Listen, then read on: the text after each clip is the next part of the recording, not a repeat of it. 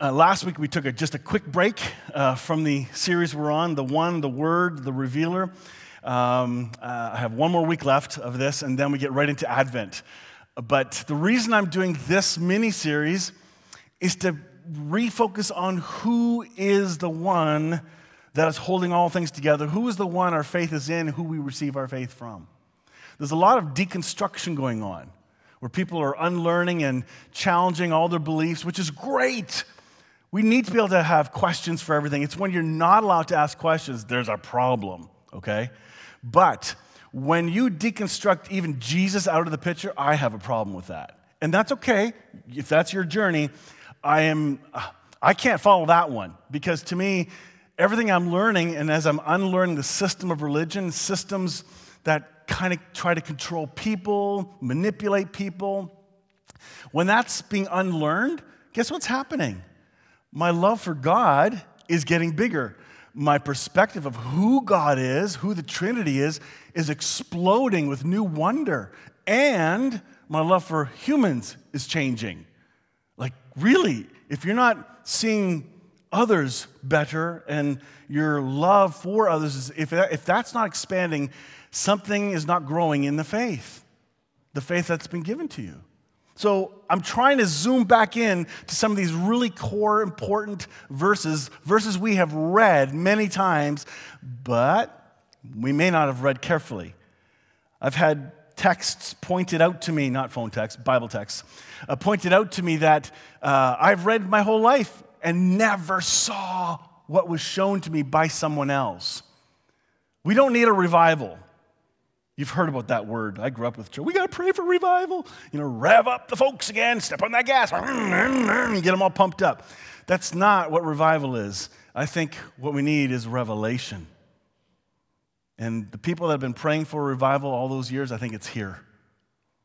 By way of deconstruction, unlearning, calling into account, rediscovering some core foundations that were there all along, but we weren't told about them. Or you were stuck in a certain camp, a tribe, a denomination that wouldn't allow you to see outside of your group. What? There's some good news here too? This is what I'm finding. I love it. I love what I'm learning. Yeshua. Ha! Good morning, Yeshua. Thank you for your song. Don't forget to send it to me in Dropbox. I want to read this before we get into things. The blessing hidden in grief. This past Wednesday, I had a conversation on how do we grieve in this difficult time. I had an interview with Catherine Toon, and I was on her podcast, so I borrowed the video and showed it on mine. She gave me permission. But the loss part is big, and I want to just share this with you because it's very timely. This just came in this week. What to do with our losses? We must mourn our losses. We cannot talk or act them away, but we can shed tears over them and allow ourselves to grieve deeply. To grieve is to allow our losses to tear apart feelings of security and safety and lead us to the painful truth of our brokenness. Our grief makes us experience the abyss of our own life in which nothing is settled, clear, or obvious, but everything constantly shifting and changing. But in the midst of all this pain, there's a strange, shocking, yet very surprising voice. It is the voice of the one who says, "Blessed are those who mourn. They shall be comforted." That's the unexpected news. There is a blessing hidden in the grief. And there are people grieving the loss of loved ones physically who've died, grieving the loss of relationships, grieving the loss of hopes and dreams. Lots of grief going on. It's real. Not those who comfort are blessed, but those who mourn. Somehow in the midst of our tears, a gift is hidden. Somehow in the midst of our mourning, the first steps of the dance take place. Somehow, the cries that well up from our losses belong to our songs of gratitude. I thought that was really good. The One, the Word, the Revealer. Who is Jesus really? Well, I'm going to go to Mars Hill for just a moment. The text in Acts chapter 17. This was one of two biggies of verses I've read my whole life. Yeah, got it. Yeah, okay. Yeah, my God's bigger than all these other gods. I got the story, fine. Until it was pointed out, read slower. Don't let your ADHD rip through these things and slow down. And I reread. And again, it took pointing out. None of us are that smart to figure it all out, okay? We need each other. And nothing is new. It's not new teaching. It's new to you. It might be new to me, but it's not new. And that's really, really important. So almost all the questions that have ever been asked have been asked hundreds of times. There's room for questions, and I believe there are answers for everyone. It's going to take time to find them, but I'm going to tell you this. Don't rush ahead of God in finding those answers. Because you can try to in your own man-made way and doing it from the emotional state you're in today when God's waiting for you to chill, and then he'll show you, because you're not ready right now. Sometimes we rush and try to help God out. I'm really good at that. It's a spiritual gift of mine. But Mars Hill, what happened there? He is now speaking. This is the Apostle Paul. There's a whole bunch of altars to all kinds of gods, all right? And then there's one called the unknown God. And finally, Paul says, I am going to tell you all about that God. And here's what he says. In Acts 17:28, it says, for in him we live and move and exist, even as some of your own poets have said, and he's quoting now, for we also are his children. Okay, take a look for a moment at what the Jews did. The Jews are very much, the story we're reading, the ones that Jesus confronted, the Jewish culture, is very much like our Western evangelical Christian culture. It really is. They're just so right. We're right and you're wrong. It's us versus them. The Jews were awesome at pointing out their list of who's clean and unclean. Really, they were really good at judging. Where do you think we get it from? It's a system of religion. By the way, your deconstruction, unlearning, and rebuilding and renewing and having an awakening will lead you to less judging. That's another fruit of growing in grace. But here he's saying we're all his children. Well, wait a minute. The Jews said, no. We are the chosen children of God. You heathens are not. In fact, we have a good word for you. Unclean. Ooh, that'll just cozy me up warm to want to become a Jewish person, doesn't it? We do that. We call it, well, what does the church do? We are believers. We are Christians. You're not. You're an unbeliever. And we have all these separation terms because we're just so much better. Jesus did not come to send that kind of a message. Not at all. And here we have a slight little snapshot of Paul even saying, we're all God's children. In the First Nations version, it says, he did this so that all people could look for him and find the trail that leads to him. Creator is not far away from any one of us. It is through him that we live, walk, and have our being. I love that. But take a look what Paul says. It's in him we live and move and exist. We're in Christ. All of humanity all of creation is in Christ. That made me wonder, well then how did Jesus enter himself? If all creation's in him, he entered the world, he entered himself. That's just weird. But it's true. It gets better. Another translation, Passion Translation says, it is through him that we live and function and have our identity. There it is. That is a brilliant translation. Just as your own poets have said, our lineage comes from him, the same source. Paul's quoting two classical Greek writers. And the funniest part is hymn to Zeus. Like when people, especially well-churched people, who, if it's, we only use biblical sources. Look what Paul does. Oh my goodness. Our nature comes from him, as translated from the Aramaic. The Greek is, we are his offspring. The Greek word is genos, which means kindred, family. Same genes, which makes us all one. Let that sink in for just a moment. Please don't hear me scream a dogmatic universalism. I'm not. I don't claim to be a universalist. But I think the work of Adam, which universally affected everybody, so people, if they believe that, they're universalist in one way. Chuckle, haha. But if Adam is so much greater than Jesus, because Jesus came and he couldn't change everybody, hang on. We have some thinking to do about our terminology. It might mean that what we've been told certain words mean, we need to revisit, go, that's a very narrow perspective. Maybe there's a better, more hope-filled lens that we need to see through, to see Jesus bigger and better than what we've been told. The Bible plainly says, run from that person, okay? Colossians 3:10, and we have put on the new self who is being renewed or renovated. I love that. Oh, I love that. To a true knowledge according to the image of the one who created him.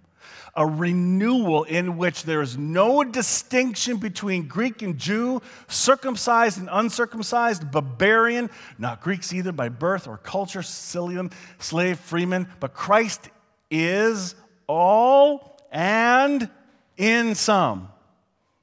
Is that what it says? No. Well, maybe the NASB got it wrong. Hang on. Let's go to the Message, which some people don't see as a translation, but it's a great flowing mindset. Now you're dressed in a new wardrobe. Every item of your way of life is custom made by the Creator with his label on it. All the old fashions are now obsolete. Words like Jewish and non-Jewish, religious or irreligious, insider, outsider, uncivilized and uncouth, slave and free mean nothing. From now on, everyone is defined by Christ. Everyone is included in Christ. This is an objective truth. There are many who are in Christ who do not know it, nor do they believe it, and they walk in their darkness, and they will experience their own hell of unbelief. That doesn't change the fact they're included. I'm not making this up. Colossians 3 from the Passion Translation. For you have acquired new creation life, which is continually being renewed into the likeness of the one who created you, giving you the full revelation of God. Oh, back up. Oh my goodness, that was amazing. For you've acquired a new creation life, which is continually being renewed into the likeness of the one who created you, giving you the full revelation of God. Who is the one who gives you revelation? It's Jesus. Not some preacher, not the Bible, Jesus. Incredible. In this new creation life, your nationality makes no difference, nor your ethnicity, education, nor economic status. They matter nothing, for it is Christ that means everything as he lives in, every one of us. There is neither Jew nor Scythians, circumcision or uncircumcision, neither Greek nor barbarian, neither slave nor free, but Messiah is all and in all. Go read it in your own translation. I believe this is really true. I never saw the words all so bluntly before. When it was pointed out to me, that's when my jaw hit the floor. It's like, because I always thought, okay, yeah, but what about? Because I got what about questions, don't you? Everybody's got what about. Well, what about that verse? What about this verse? That's great. We've had those answers most of our religious life. Okay? You've got a great collection of verses to rebut this. But have you stopped to take this in? And the ones I've been sharing the last couple of weeks. Let this sink in, for this expresses an even greater, wider net of God's love. Colossians 3, 10 to 11 from the First Nations version. Again, I'm giving you multiple translations because there's a kind of a theme here. Instead, begin to walk in the ways of the new person you have been created to be. This new person is being created to look like the Great Spirit and to think his thoughts. The chosen one is all in all. In the chosen one, there are no longer insiders or outsiders, or those who ceremonially cut the flesh and those who do not. We no longer see ourselves or others as uncivilized ruffian slaves or free, for there is only the chosen one. All are in him, and he is in all. This will mess up many people's theology. Good. Because our theology is a cubbyhole. And if it's locked tight, you're in trouble.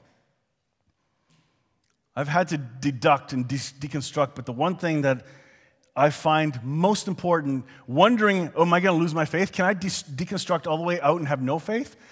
My pendulum could go there if I wanted it to, but I trusted Jesus to be with me on that deconstruction journey, to be the one who whispers in my ear truth and hope.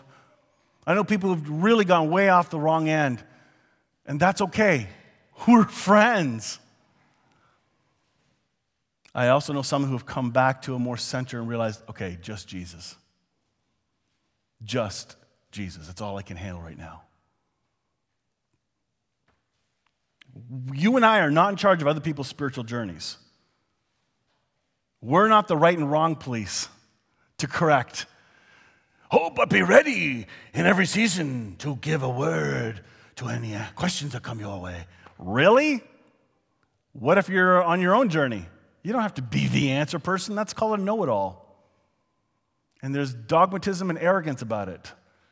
And I'm embarrassed looking back at the arrogance of my church upbringing and world, and yet I'm thankful for my church upbringing, for they showed me Jesus. I believe the intents of their hearts were good. Yeah, even my Baptist church. Go figure. They showed me the stories. I received a spiritual revelation through that journey. I received another one through a Brethren in Christ journey, through a Pentecostal church journey, through a charismatic journey, through a Free Methodist journey, through a United Church journey, through Christian Missionary Alliance journey. I'm multi-tribal, seriously. I've been a part of so many denominations. Each one, by having such a spread of influences, it's been a gift, not a curse. And it's growing. Being exposed to the Orthodox Church, revisiting the Catholic Church. There is good news to be found in them. Nobody's got it all correct. And how long has Protestantism been around? 400 years? Well, I guess all those 1,500 years before were wrong because we got it right now.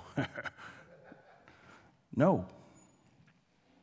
The expression of Christ in all is coming out because nobody can capture it all. It's coming out through Megan, directly through her way. Through Carrie, your way. Through Owen, Owen's way. Christ is being revealed and coming out, and a message and light is coming out. We need to listen to each other, hear each other. Ephesians 4:6. Just in case you're wondering if there's another verse that kind of says this. One God and Father of all, who is above all and through all and in all. Thank you. See, there's people here. I've got to make use of that, right? The Message translation, one God and Father of all, who rules over all, works through all, and is present in all. From the Passion translations, works through us all and lives in us all. From the Mirror translation, he is present in all. He is above all, through all, and in all. And from the First Nations translation, there is one great Spirit and Father of us all, who is above all and who works in and through all. I like how it says it works in and through all, because many people believe God can only work through the church or Christian-y thingies, like Christian tracts and movies and music. I promise you, God is not working just through that. He's using that for some folks. That's nice. But man, God is revealing himself through all creation. In every part of the world, every nationality, culture, you name it. You cannot say, but we're right. And then you raise up arms and go fight and dominate countries to Christianize them. Oh my goodness. I'm serious. This has really made me think missions and evangelism in a very different way. It really has. I'm not going to go there today because I don't want to get in too much trouble. I'm already in trouble. 2 Corinthians 4.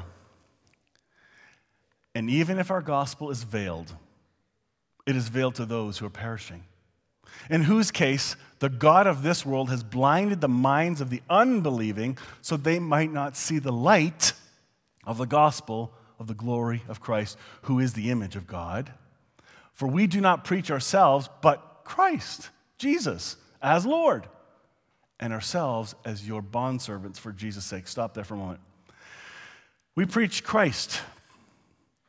We don't preach ourselves as in to make a ministry, to have an influence. And then, what does it say about ourselves? Instead, as bondservants. Imagine if that were to actually happen today in the church, where we'd actually want to become servants to one another. Just imagine how incredible the church would be. Let that sink in for just a moment. That's big. For God, who said, "Light shall shine out of darkness," is the one who has shone into our hearts to give the light of the knowledge of the glory of God in the face of Christ. The light shines in the darkness, and the darkness does not comprehend it. There are many people who have the light of Christ in them. We talked about the all, Christ is in all. I like using the illustration of light. It's easier to handle from my religious packaging growing up, because it's still hard to hear Christ is in all. Like, wait a minute. That sounds too good to be true.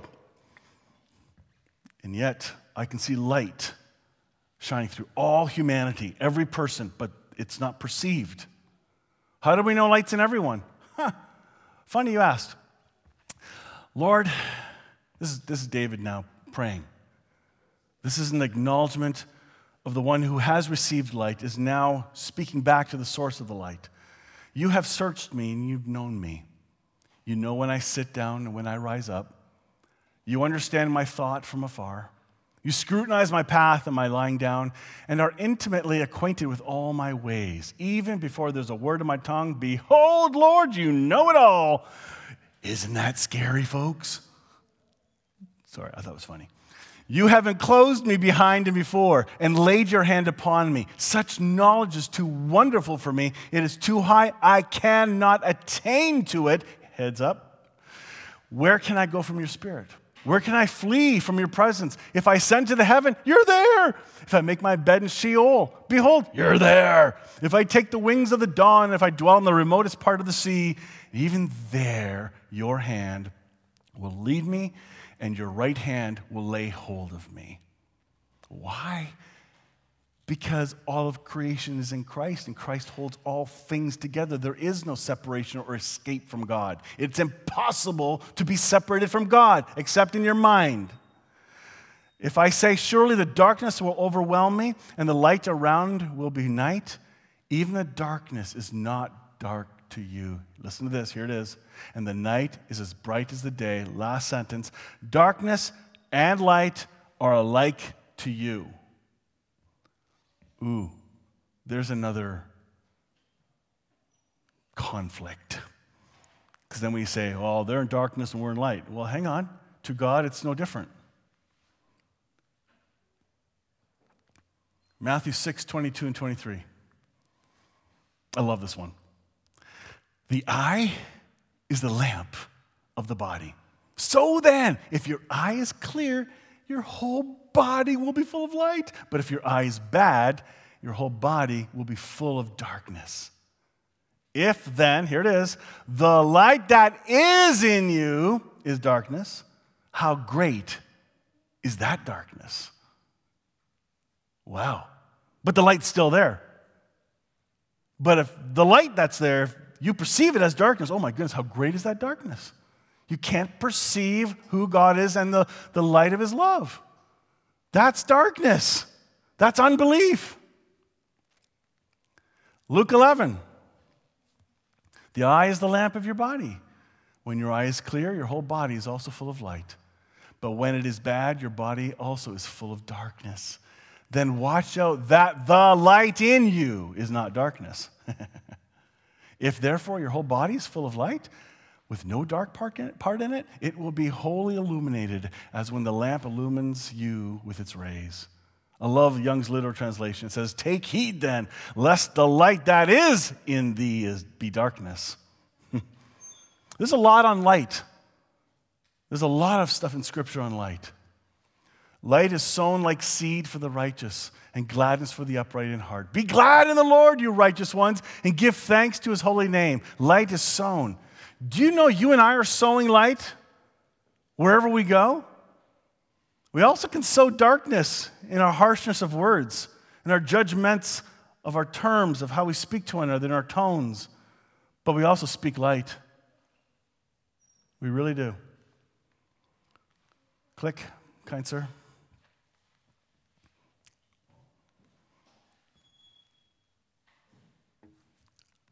Okay, 1 Timothy 4:10. I love this. Savior of all men, especially these. Have anybody seen that before? There's a lot of all going on here, but this is a really big text that we don't talk about much. Let me share with you what it looks like. Can I have the click again, please, Russ? It's not working. Yeah, there we go. 1 Timothy 4:10. This is why we work hard and continue to struggle, for our hope is in the living God, who is the Savior of all people, and particularly of those who are believers. 1 Timothy 4:10 from the Passion Translation. For the sake of this ministry, we toil tirelessly and are criticized continually simply because our hope is in the living God. Imagine that. He is the wonderful life giver of all the children of men, and even more so to those who believe. Titus 2, verse 11. Somebody probably thought, are you going to talk about that one? Yep. For the grace of God has appeared, bringing salvation to all mankind. New Living Translation says, for the grace of God has been revealed, bringing salvation to all people. Young's literal translation says, for the saving grace of God was manifested to all men and women. Okay, it's for all people. That's what it's saying. Keep in mind, if you're going to find one word like the word salvation or saved, and have been prescribed a definition for it and never question that definition, you're going to have a hard time reading the Scriptures, because there's three different types of tones of saved and salvation. Been saved, being saved, will be saved. Okay? Those are legitimate concepts all through. So this extreme dogmatism of universalism, I can't buy into, because we don't know. We have much hope, though. Much hope. And I believe this is still real. The salvation has come to all. How? Through the light in them. How? By being connected to Christ. Remember we talked about Colossians 1? All things are held together by Christ. All the DNA, all the chairs, the molecules, the clouds, the building. All humans are being held together by Christ. There is no separation. Now you start to see, wait a minute, okay, now I can start to see how some of this could be understood. I hope you're getting stretched a little bit. I hope I didn't push anybody off their chair. But to me, I love this now. I cannot unsee it. And to me, it's so exciting because it changes the way I see other people. Ephesians 2:8-13 says, God saved you by his grace when you believed. That's when you opened up and awoke to it. And you can't take credit for this. It's a gift from God. Well, people say we're saved by faith, but whose faith? The faith of Christ, not your own. None of us have our own faith. Every bit of faith you have has been given to you. Salvation is not a reward for the good things we've done, so none of us can boast about it. Many people try. For we are God's masterpiece. Not a piece of work, but a masterpiece. He has created us anew in Christ Jesus so we can do the good things He planned for us long ago. Don't forget that you Gentiles used to be outsiders. You were called uncircumcised heathens by the Jews who were proud of their circumcision, even though it only affected their bodies and not their hearts. In those days, you were living apart from Christ. You were excluded from citizenship among the people of Israel, and you did not know the covenant promises God had made to them. You lived in His world without knowing God and without hope. God happened to choose the Jewish people to bring His story into humanity. It was His choice. Why? Ask Him when you see Him. I don't have a clue. None of us do. But that's the heritage, and that was only for a time because when Christ died, we died. We were placed into Christ. All of humanity died with Christ. When Jesus rose, we all rose. What's that called? Born again. So this idea you must be, you already have. Technically, objectively, but not everybody believes it. Therefore, they're not experiencing a salvation life. So in a sense, there is a not saved in their mind. They need salvation. They need saving. Okay, do you understand? There are multiple ways to see this now. It doesn't have to be the black and white us versus them that we're so used to. But now you have been united with Christ Jesus. Once you were far away from God, but now have been brought near to Him through the blood of Christ. That's where He took all humanity together in one spot, one time, once and for all. And once and for all does not mean I'm done with this thing once and for all, no more. That's not what it means. Once and for all. There's a lot of alls in the Bible. I didn't realize that.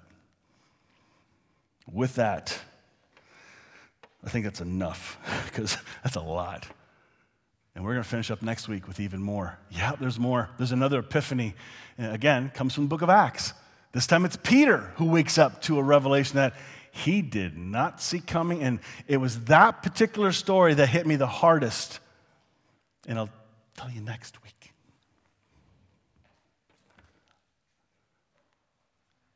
Don't forget this week, your online donations and register. Set your alarms in your calendar. And then do it by Saturday, 5 p.m. if best you can. And we look forward to seeing you next week as well, those who want to come in person. And in 2 weeks, it's Advent. So pretty exciting. Thank you for watching. Thank you for being here, those who are here in person. Hope you all have a great week.